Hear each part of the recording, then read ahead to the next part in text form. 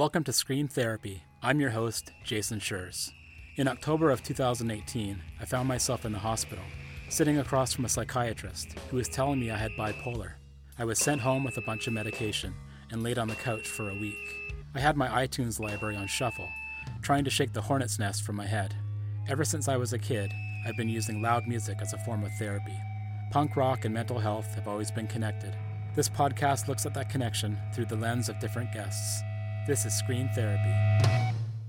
This one's forever, and Ashley,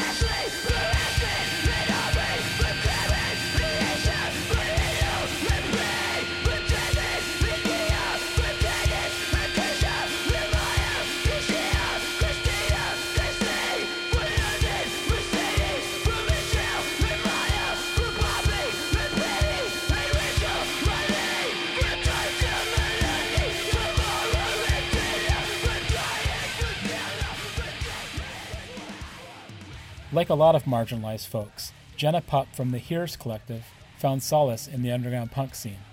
2021 marks the 10-year anniversary of the collective, which has recorded over 300 songs. Yes, 300. The Hears Collective throws elements of punk, hardcore, and grindcore into a blender, and out comes inspirational chaos. As a member of the collective, Jenna has been outspoken about mental health issues, striving for inclusivity and safer spaces above all else. Jenna has lived with mental health issues since a young age and has found success with medications. She also considers screaming itself as an antidepressant, and I agree. As a trans woman, Jenna found out how crucially important the queer punk scene was to her when she moved to Philadelphia in 2008 and found her community. The Hears Collective has an empowering slogan for folks striving for mental health, which we'll hear more about later. In a nutshell, the slogan says, "It's okay to be sad. It's okay to be sick."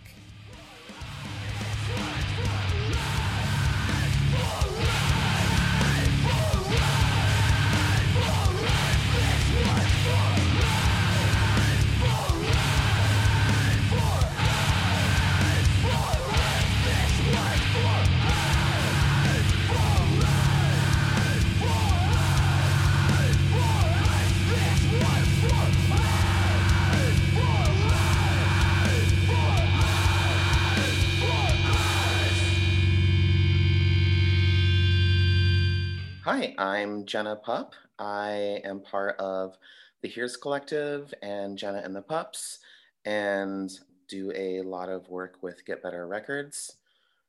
Been in the punk scene since probably I was born.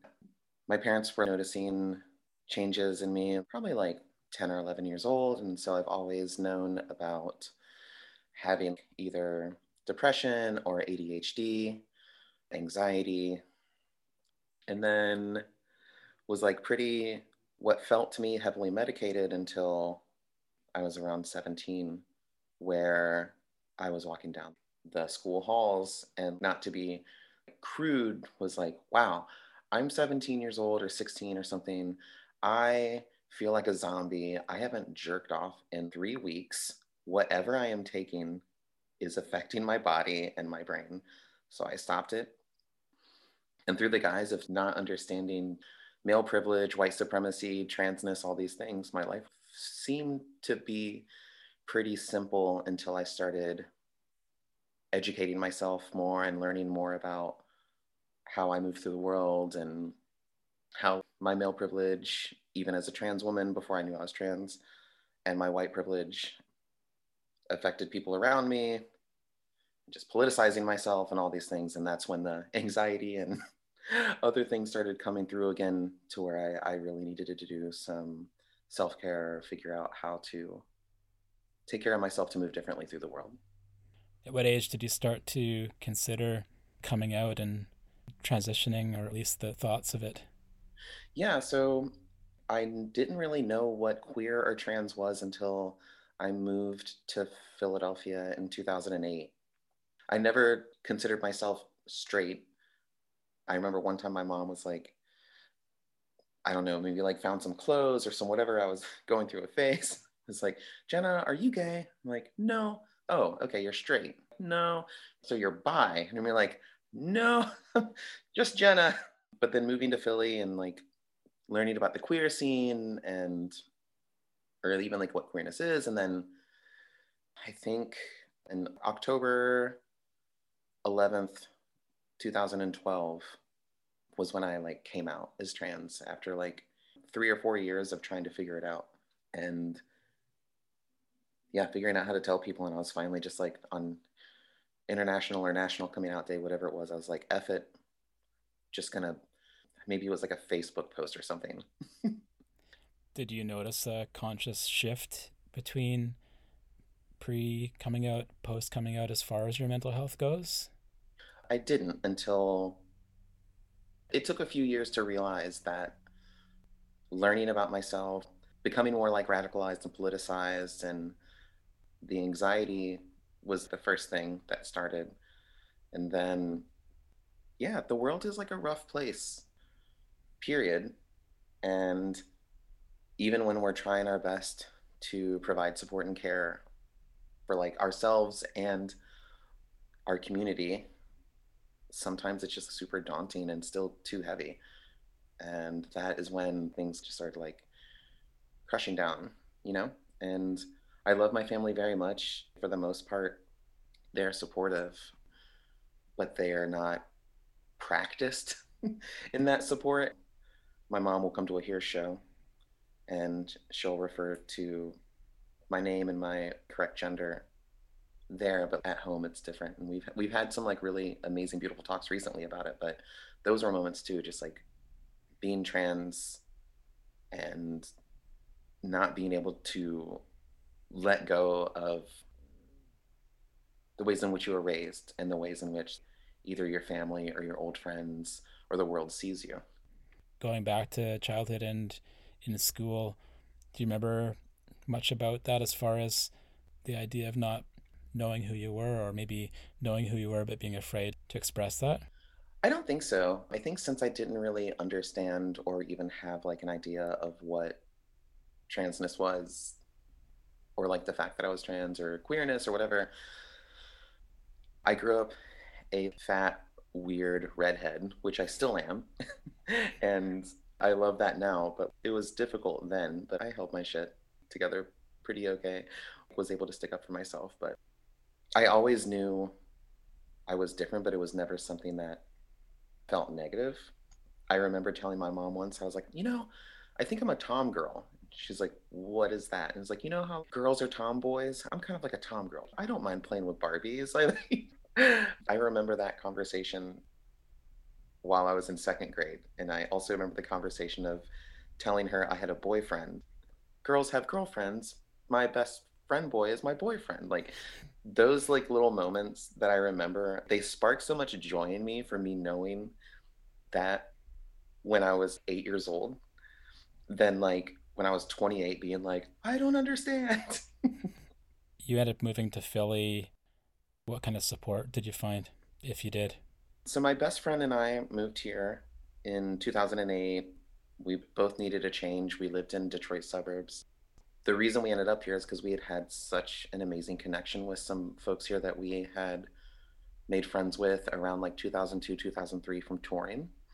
And so we would just basically continue to come here every time we had a chance to tour, to the point where we did like the 9 hour drive just to play a birthday show and drove back.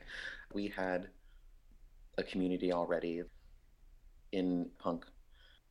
And through that, I wiggled my way through and found like queer shows and queer houses and like queer punk spaces. That version of community were like the ones that I figured out my queerness and transness, and then that support was also flowing in. What would you tell a listener is, in a nutshell, the message of the collective?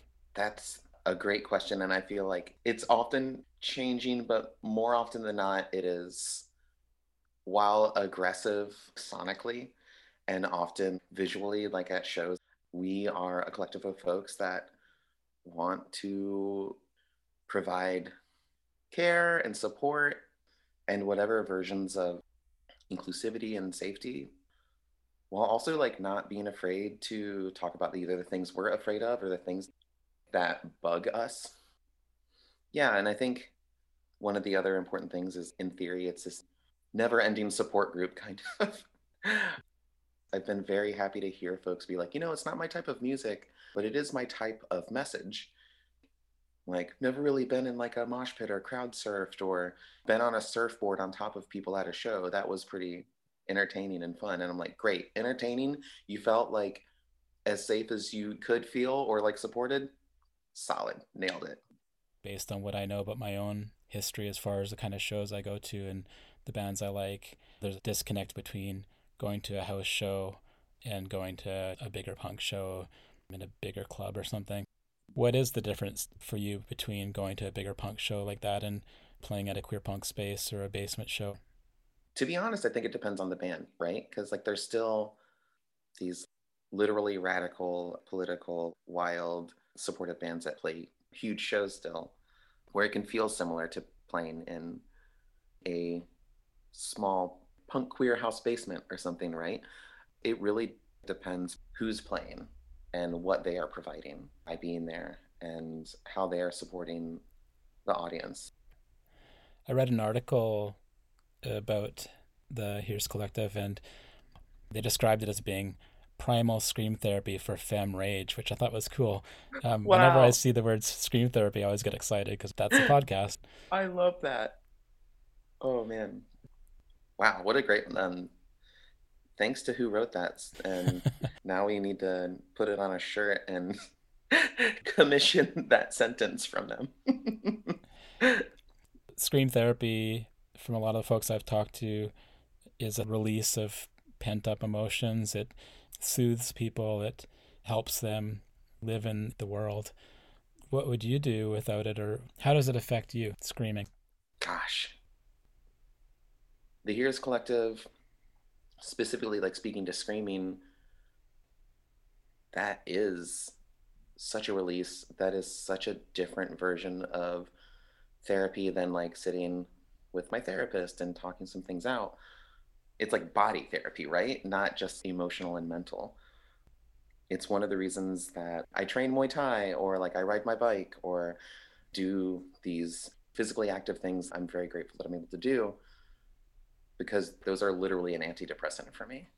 And that's what screaming feels like often, especially when you're screaming about something that is important to you. You mentioned when you were younger that you went off meds. Is that something that you brought back into your life at some point? Yeah, I started taking antidepressants again maybe 3 or 4 years ago, and it has literally saved my life. I'm on Lexapro right now, and when I miss a couple days or I mess up, there's been like a couple times I accidentally didn't get my meds filled, or like when I was on tour. I'm sure there's other like neurological things happening that make me feel these ways, but like I'm just like, wow, this changes my life so much. I'm so grateful for it. And I'm grateful that it exists because even though I was able to like not need to use it for like 15 years, it is not a want, it's a need. It definitely keeps me alive.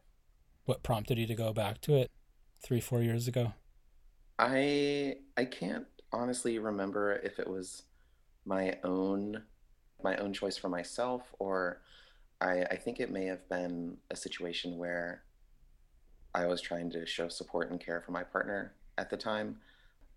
The times that I've been with someone where I'm not in therapy or I'm like not taking care of myself, they experience that part of me, right? And so I started going to therapy, started taking meds, started taking care of myself in a way that would prove beneficial for my relationship and for the person that I loved and cared for. It has taken a lot for me to provide self care for myself. And I'm grateful for that relationship, that person, speaking up and being like, yo, you have to take care of yourself. It affects me too. The Here's Collective has a pretty cool motto or saying around it's okay to be. This whole idea of sickness as a weakness is something that I think is really harmful. Yeah, I mean, I think it stops people from admitting it.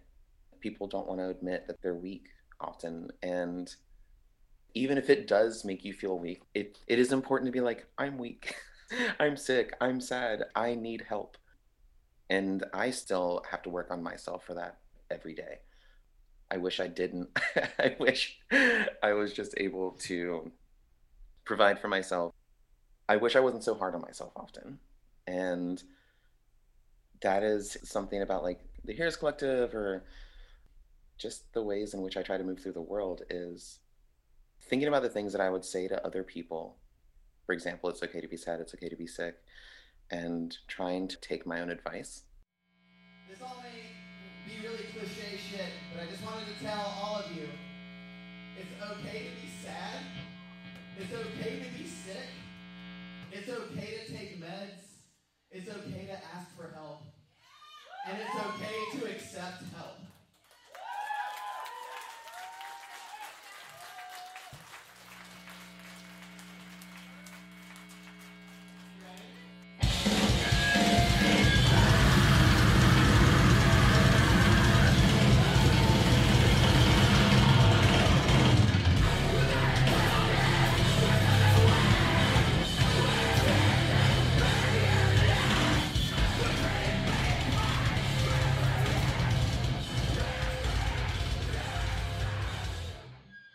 Self-compassion. Ooh, I like, yeah, that. What struck me about, I think it was on one of the albums or on a t-shirt or something, was this idea that speaking up, it's not going to be chastised or stigmatized. In your perspective, is the punk scene a place where you can say, I take meds, I'm sick, can you help me? Those kinds of things. Is it an open place for that? I want to say yes, but I feel that being in a band that condones people doing that, and I'm in a bubble. I surround myself with people that show like love, support, and care.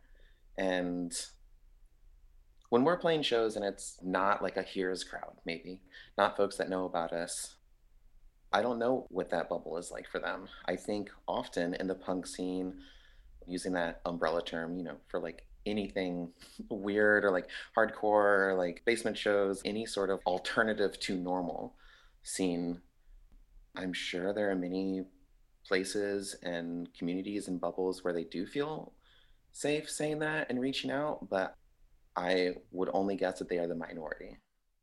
We're just consistently told to keep quiet, don't tell anybody about how you're feeling unless you're like bragging about money or something, We live in this capitalist world where it's like, oh no, you're sick, that's weakness. How are you going to make money now? I like to think that punk has a difference between normal society, quote unquote, right? I found it because I was really struggling with identity and undiagnosed mental health condition Yeah. when I was younger. You would hate to think that punk had all the same stigma as outside society. But from what I've seen of the folks that I've known, there is a difference there. Yeah, I mean, also, punk is normal now, right? There's like punk, and then there's the alternative to punk. Like, if that makes sense. But I hear you, is the short version. The Here's Collective has a lot of songs that are quite joyful and celebratory considering how intense they are. But I would imagine that there are some songs that tackle some very difficult issues. What's that like to write those songs and to sing those songs, scream those songs? Yeah, sometimes it is very emotional, is the short answer.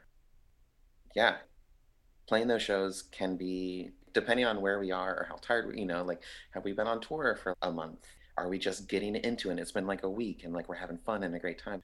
They are all full of emotion. I don't think there's ever been a time where, speaking to like it's okay to be sad, it's okay to be sick, there's never been a moment, a time that I've performed that with a collective that wasn't full of emotion, that didn't hit me hard. It's maybe felt different depending on what day it is for me. It's never not full of compassion and realness. Tell me the story of Say Her Name. That was one of the songs on this latest collection that to me really had an impact. Yeah, it was just a list of the documented trans women that had been taken away from us the year previous. And we were writing a song, and it's like, well, we are literally saying their names, and it felt really powerful to do. I'm trying to figure out the best way to word it. Like, it was something that felt very powerful for us and wasn't something that we really thought about being powerful for other people beyond the money that we made from that record was all donated. I know when I've been in bands, especially the really harsh sounding, noisy bands, I start to dissociate when I'm doing that, especially if I am screaming. But I also sometimes think about my place within that noise, within that chaos. And I'm wondering if you have a conscious idea around that. I see it as being this tornado, and I'm in the middle of the tornado, but I'm not necessarily scared. Oh, yeah. Sometimes I'm not really there. I've gone somewhere else. Totally. I'm putting my imagery and asking you about it, but what's your embodiment within that noise and that chaos? Yeah, I feel like Dizzy Devil, the Tiny Toons version of the Tasmanian Devil when that's happening. But I feel like there's been very few times where you kind of speak to like disassociating or not being there. I feel like I am more in myself, and my atoms and molecules are more tightly packed together, and I'm more aware of who I am and what's happening in those moments. Even if I'm tripping over stuff, I feel like specifically the collective shows are pretty chaotic, and that is, well, I'm glassing up thinking about spending time with my friends, making chaotic, structured noise that stops on time, and how nice it is to grab my best friend and throw him around and be sweaty with people and actually feel like myself. Yeah, I feel like in those moments I have never felt more secure in who I am and what I am, and have never felt as much confidence as I have when I'm doing something I believe in and something that I love with the people that I care about, and often for people that I care about. I'm getting borderline choked up. I'm just like, oh, it's so important to me when I speak to it being like an antidepressant. What is something that completely destroys depression and anxiety, right? Like, it's that for like 8 minutes. Let the trans woman stay alive! It's the hardest thing to do! I'm trying to keep a promise. If I can't stay alive for myself, I'll try to do it for you!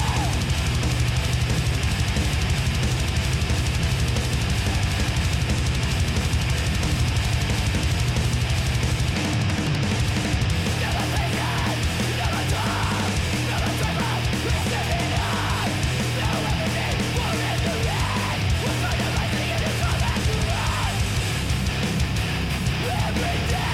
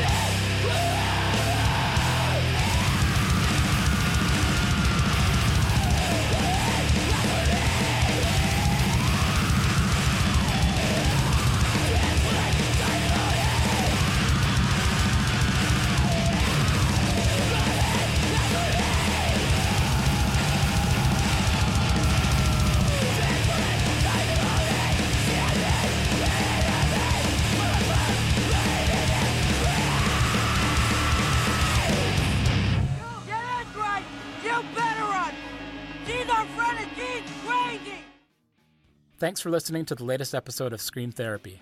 I'm coming to you from Powell River, a small coastal town in British Columbia, Canada, on the traditional territory of the Tla'amin Nation. Doing this podcast and talking to other folks living with mental health challenges has been a huge part of my journey. It means the world to me that you're out there listening.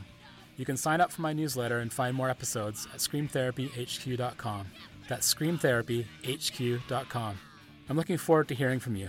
Let's talk punk and mental health. Thanks again for listening. Until next time, take care and be well.